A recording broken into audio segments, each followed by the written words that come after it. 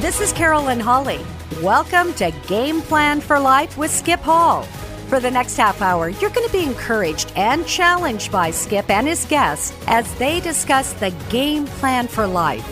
In sports, as in life, it's important to have a game plan, and as Skip says, no game plan, no victory.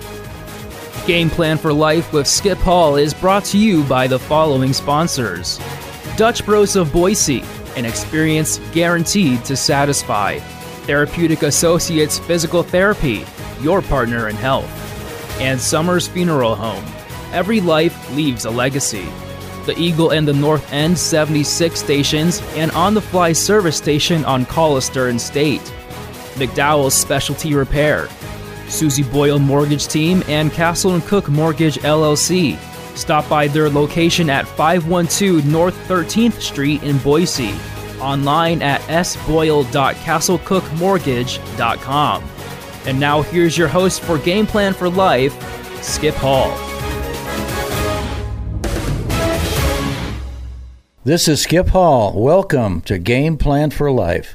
Well, today I have a good friend in studio.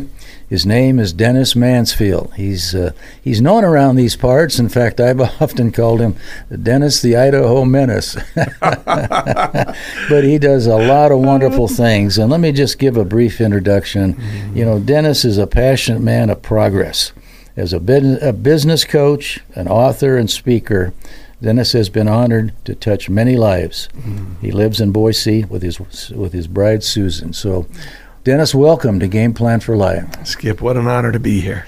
Well, we're delighted to have you, and we're going to start off by having you tell your story. Mm. Go back to the beginning, where you grew up, and kind of march us right up until this time. Well, I appreciate that. Skip, I have the honor of being the third of 7 children. Mm. Mom and Dad were in the military. Mom was in the Marine Corps, and Dad was in the Navy, and then the Army, and then the Air Force. So we grew up all over the world. In fact, with the 7 of us, we were born in different parts of the world. And in that capacity, we had the honor of realizing the importance and the integration of military, mm-hmm. The government, and what our duty was. I never, ever worried about the move of every 3 years. Sure. It never bothered me, to the point that I'd been, as a young man, active in my high schools, different high schools that I went to. I was president of my class from 8th grade through senior year. Didn't matter which school it was. I just landed on my feet and went in and made friends and you bet ran. Speaking of running, I love being in track, loved in football, loved basketball. Mm-hmm. Just enjoyed the idea of the whole person growing. Dad was a lifetime learner. When he retired from the military, we moved to Southern California. Mm-hmm. And in so doing, I just kept looking around and seeing all these beautiful places and beautiful things, but I didn't see a lot of people with service mentality. You know? They'd go off to USC or they'd go off to UCLA or they. And I just made the decision I'd like to go to West Point. Mm-hmm. And so I wrote a note to the President of the United States, as probably any 16-year-old, 16-and-a-half-year-old kid would. And I just said, I'd like to go to West Point. What do I have to do? Yeah. And at that time, it was President Nixon. And that began the process of a long-time friendship. And he appointed me to West Point. And I went to West Point. It was a class of 1978, though I didn't graduate. My mom and dad divorced right going into my junior year. And my mom tried to commit suicide. Oh. It was a brutal time. Oh, boy. And so I left the academy to go take care of her. Yeah, for sure. But in that process, bumped out of kind of a religious way of life. Mm-hmm. We were active in our faith. Sure. But I didn't know Jesus. Yeah. To the point that shortly after I realized, well, I'm going to have to finish my education in a civilian way. Mm-hmm. I met my bride, Susan. Yeah. And decided, I met her in January, asked her to marry me in July, and we were married by November. Wow. Well, she's a sweetheart. Yeah, she won my heart. Mm-hmm. I was one fortunate man. And then decided instead of military service, I'd be involved in public service. Got my degree in political science with emphasis in public administration.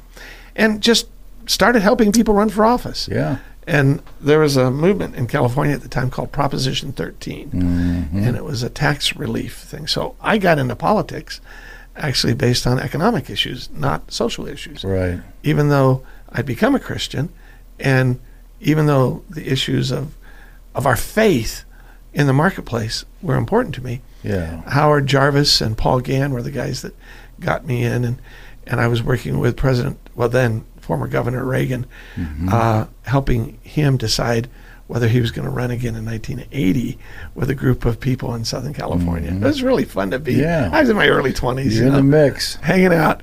And as a result, it ended up being that in time, we started listening to Focus on the Family. Right. And Susan at one point said, hey, why don't you talk to Dr. Dobson and see about what he wants to do in putting family policy councils together? Because you have the legal background, and you have the legislative and lobbying background. So I did. And we had come through Boise, and Dave Leroy, who was former lieutenant governor, and he said, Den, when are you going to move up here? And I just love Dave. I do so much. And he was my invitor. I was his invitee. And we decided, let's do that. So we talked to Dr. Dobson, and he said, well, we do have Idaho available if you'd like to. So that was 30 years ago. Yep. And we came up, and the very first football game that I went to, I'm on the sidelines up there looking down, and I see this guy named Skip Hall. There he was. And I remember just how the Lord really opened the door for us to develop a friendship and laughter. You're the only guy in this place that could call me Dennis the Menace and get away with it. Although I'm sure there were people formerly on the left that probably would have called me something else. Sure. And you and I then connected and helped start the work of Promise Keepers that ended up spreading nationwide. Yep. I spent 10 years in that, and then had the honor of running for Congress. Ran, and this little unknown guy named Butch Otter beat me in the primary, and through the result, we helped him with his election. And then I found that I was a better Barnabas than I was anything else. So I've had the honor of helping a number of people run and win office. That's an important role. But that's just the politics. Business, still a business coach, still writing books. Absolutely. Enjoying life. Absolutely. Well, I want to backtrack a little bit. I want to talk about two things. The Idaho Family Forum, I want to dive into that a little bit, and also I want to talk about the Promise Keepers movement. That as I can still remember the day that you and I had breakfast one morning, and we're talking about, well, what can we do for the men here in the valley? There seems to be a hunger, a spiritual hunger, but they don't maybe have a place to get attached and to get started. So you said, well, they're going to have this Promise Keeper thing in Colorado, very first one. And you said that you were going to go to it and see how that worked out, and then come back. We'd talk again. Well, you came back all excited, of course, and you said, Skip, I got it. This is it. So we invited a number of great speakers, people that came in, and we put together that first one at the baseball park here in town. We didn't know how many people would show up, how many guys. Turned out 3,000 came the first year. And then second year it doubled. There was about 6,000. That's right. But also along with all those men came some of the leadership from the Promise Keepers in Colorado. And they saw what the possibilities could be to take this all over the country, which they did. But it all started right here, the first one, the first arm out of Colorado. So that was an exciting time. Oh, Skip, it was so fantastic. It was such an honor to have you help lead that thing, because you were the MC.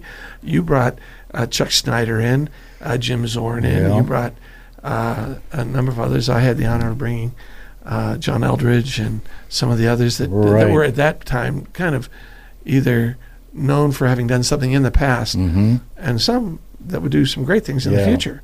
And we had Dave Reaver close it out, and so many men came forward. I'll never forget the intensity of my tears in seeing him honor the Vietnam veterans, most of whom had been ignored, and of course many of whom I had served with in the Army.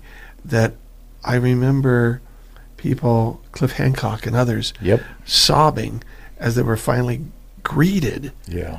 by the people, by the men, Yes. and in many cases, it was women moving. and It was kids. moving. It was incredible. Yeah, absolutely. So Yes. that started it, and you and I got to see millions upon millions upon millions of men Yeah. impacted by that, Yeah. and Yep, I but it really all do started praise the right Lord here for in little old Boise, Idaho. pretty amazing, actually. Yeah, it is. Well, the other thing, Dennis, I want you to elaborate on a little bit is Idaho Family Forum. I know Virginia and I were on your board at Yes, the you time. were. You were the executive director. Yeah. So speak to the audience a little bit about what that was all about. Well, you know, when Dr. Dobson saw the success that Gary Bauer had had in Washington, D.C. with the Family Research Council, he said, what about having these family policy councils in each of the state capitals? And so I think out of the 50 states, by the time I had spent 10 years of executive director for Idaho Family Forum, I think we'd had close to 40 that had developed. I think there's 50 now, you know, in the whole U.S. And the whole idea was to work with 4 groups of people: pastors, Yeah. uniting the body of Christ. Mm-hmm. The second group were businessmen, bringing people who made cash, Right. but couldn't figure out what do I do with this? How do I? In other words, to go from success to significance. Yeah. The third group were legislators, and the legislators, oftentimes, especially in states like Idaho, where there's no staff, Right. needed a staff. So we became, in essence, a research staff to many, many, many legislators. And then the final group were activists. Activist people that, you know, I'm mad as heck and I'm not going to take it anymore. What do I do with that? Yeah. And what we said was, don't be mad. Listen, God's got his hand on this. Be active. Yeah. Here's how we can do it. And I loved that. I had committed to 10 years of my life. Susan and I mean, we decided we're going to live to be 100, so we might as well tithe 10 years in the ministry. There you go. And so that was the case. At the end of it, I had to take a fierce inventory of it and really ask, what was the greatest area we impacted? Mm-hmm. Though I'd written law and I'd done all these things that the Lord allowed me the chance to do, and many of the bills got passed, a lot of them got beat up and torn down. I came away with 2 things. One was Promise Keepers, Yep. that we had impacted forever Yes. the lives of people. The second thing was politics, but it only involved one person, and that was the meanest, angriest liberal that existed in Idaho. Yeah. I had the honor of leading to Christ. No His name is kidding. David Ripley. Wow. And David then became a Christian, then made a decision what he had used to really go against Christianity. Could he use those skills to help? And so he started Idaho Chooses Life. Yep. And that's now been involved. I think it's been involved in the public policy arena for 25 years, pretty sure. Yeah. I've been to one of their Yeah. functions. Yeah. And David is sold out to the Lord. And so I look at that. You can impact millions, Yeah. and you can impact one. Yep. Yep. The range, is vast. Is vast. Well, Dennis, you've influenced a lot of people over the years, and a lot of people for the Lord, and that's what's really, really important. So we salute you and congratulate you on that. And I know you're just doing the job you were sent to do. Yeah. I'm writing now, and I'm enjoying it. Loving it. Loving the writing. Yeah. You know? Well, let's talk about some of the books now that you've written. I think you told me that you're on your 10th book right now. I am, yeah. But let's go back and the first book and what prompted you to write that and then kind of move through them. Sure. First off, thanks, Skip. You were with me when we launched that first book. Yep. I'll never forget you in Virginia. Yep. And not to belabor it, but my oldest son died 12 years ago, Right. Nate. Nate loved you, and you were so kind to him. When he was a little boy, he was out on that blue turf. Some of the sweetest pictures of his childhood were taken with you and him and his Boise State uniform. Right. As can happen in life, he took his eyes off Christ and ended up dying because of drugs. Yeah. And when he did, he was 27. I was approached by a company called Simon & Schuster. They're a publishing entity out of New York, and they said, we'd like you to write your story about it. And I wrote white papers and research stuff, but I'd never written a book. And they paid me a year's salary to write this book that became Beautiful Nate. Yeah. And it was both informative, I hope, for the readers who, beautifulnate.com is where you can find it. But it also was, it helped purge a lot in me of the brokenness, to realize that he who began a good work in us will be faithful to complete it to the day of Christ Jesus. I can't believe that a man who died at 27 had his life completed, but I do believe that God said that. Yep. And so I will walk in that strength. Right. And so that was the first book.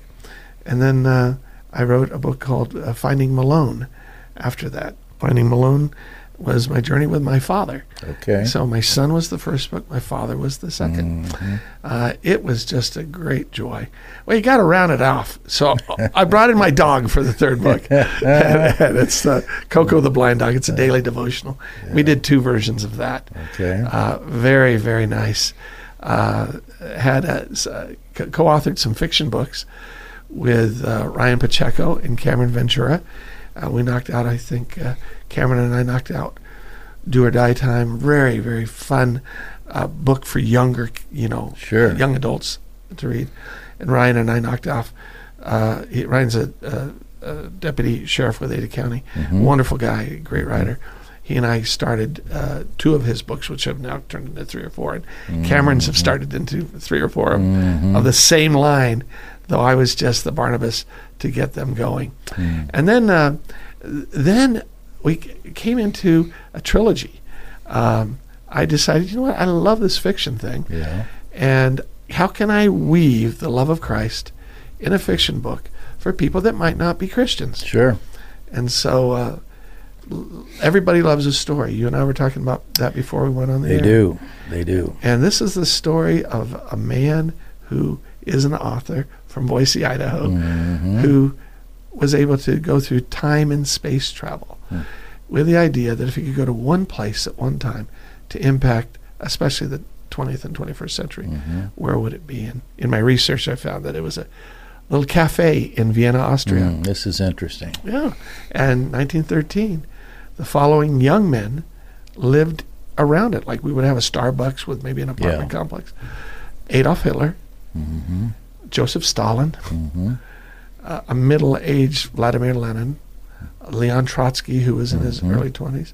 And it's very interesting because Joseph Tito, the dictator of Yugoslavia, was a 16-year-old boy living on his own in the same complex.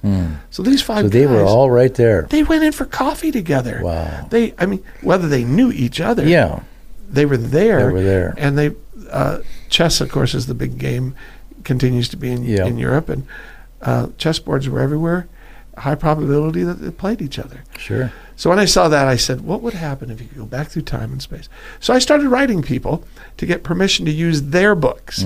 So I wrote a physicist named Brian Greene. He wrote The Elegant Universe. I wrote Willie Nelson, asked him for permission to use his name. Really? I developed all these friendships with these guys, and they said, yeah. So we included it in it, and then that was book 1, and it's been out, I don't know, 8 or 9 months. It's got an Audible. You can go on Amazon and pick it up, too. Sure. If you're on a long trip. I did the voices, too, Skip. Oh, holy smokes. Man, that's a job. Man. Oh, buddy, 11 different voices. Yeah. I had to, my son Colin was executive producer on it, and he really kept me encouraged. I even had to do 2 women's voices, which, I don't know that I did it well, but I tried. You can do it, man. So those are the books, and I was working on chapter 6 this morning of the newest book before I came to the studio. Yeah. So, well, that's really interesting and exciting, I'm sure, for you to dive in like that and connect with all those people and kind of, like you say, weave it together. And so this book you're writing right now will be published when? It'll be within the next 7 months. Okay. And then we're going to do the Audible version of that again, and I guess I'll be doing the voices of it. And it's funny, in politics, when I was a candidate or when I was a lobbyist, Yeah. you get all sorts of people giving their opinion. You know that as a coach. Right. I mean, I remember the famous line that you told me about your last game when you went in at halftime. Yeah. Have you shared that on the air with you? No, you can share that. You said, Lord, I want a sign from heaven. Yeah. And it was nip and tuck, and I think Right. it was against Idaho. It was. And nip and tuck, and if you want me to stay, Yeah. We need a sign. We need a sign. We need some help. And by the time the game was over, you had gotten just clear. drubbed. Yeah. I forget what the score was, but it wasn't pretty. It was not but pretty. the answer was clear. It was clear. It was clear. And all of a sudden, the people who were Monday morning quarterbacks or coaches on Yep. they disappeared because they could no longer use you as a punching bag. Yeah. When I disappeared from politics, it was the same glorious feeling. Yeah. Well, Well, you know what I found? What? When you're a writer, Yeah. they come back. They come back. They'll find you. They will indeed. Well, one principle that I've always felt is important, this is true in business or anything that we do, is just like you know when it's time to go into something, you also need to know when it's time to leave. Yes. Because the Lord's got something in store for you that you have no idea what it is. Yes. But oftentimes it turns out to be an even bigger and better thing for everybody. And the bigger is an interesting term because in America we think that we have to have reach and frequency to be bigger. Right. It's not true. We can be bigger with our grandchildren. In other words, deeper. And now I've got 4 with 1 on the way. Yep. No one's yet named any of them Dennis. I'm like, what's up with that? What's up? But they did pick Nathan, one of them, as middle name of Nathan. And so anyway, I'm seeing the impact on those young men and women, and the people that I coach and that I mentor. Yeah. I have this term that you taught me years and years ago. Coach them up, Dennis. Coach them up. Coach them up. Coach them up. That's what I do. Yep. And that's the title of my new book. Oh, fantastic. That'll be coming out by this fall. Wonderful. It'll be all We're about... We're going to have to do a book signing. Let's do that. Absolutely. Yep. So... Do you want me to sing at it? Yeah, well, if you'd like. Well, I work on a number of my 1970s sad songs. There you go. Feelings. Nothing more than... There you but go. Maybe you might not want that. Well, we'll see.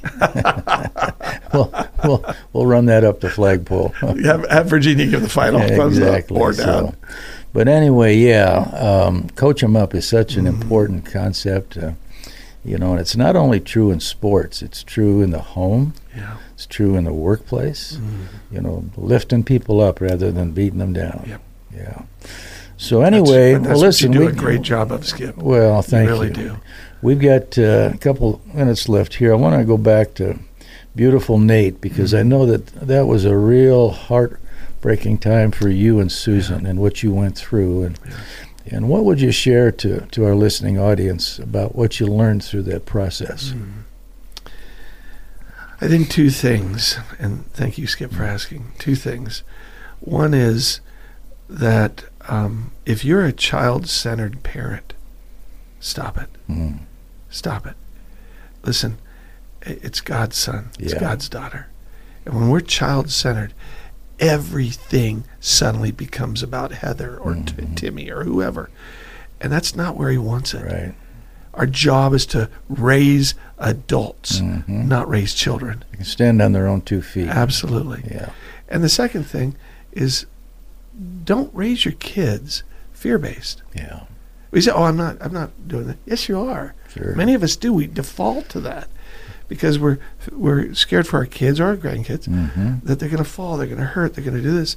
And the truth of the matter is that God's hand is on them. I don't know how many times God protected my son Nate from death. Sure. I only know that he died once. Yeah. And God was involved. He was absolutely there. When Nate went into heaven because of what Christ did, not because of what Nate did or didn't do. Sure. He loved Jesus and he loved opiates. How does that figure out? I don't know. We can't get there from here. We can't, but I know God knows. Yeah. And he loved my son. Yeah. And so those 2 things, If a person could grab those two, about being child-centered and fear-based and staying away from those, there's liberty. And the final probably thing that doesn't come from the book, but it comes from the issue of Susan and I being married 44 years now. And that is, listen, in your own marriage, if you're thinking about ditching your wife or your husband, hang around for a while. You know why? Because the version you're going to get in about 2 years is going to be different anyway. I've been married to 6 different Susans, and she's been married to 8 different Dennises. There you go. And so if you don't like that one, guess what? You still have an oath and a vow before the Lord. They'll come around because Christ will do that. Not you with your nagging or you with your condescending sarcasm.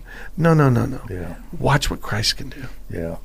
Well, when we make that commitment, for good or bad or sickness or health or whatever, why it's a commitment.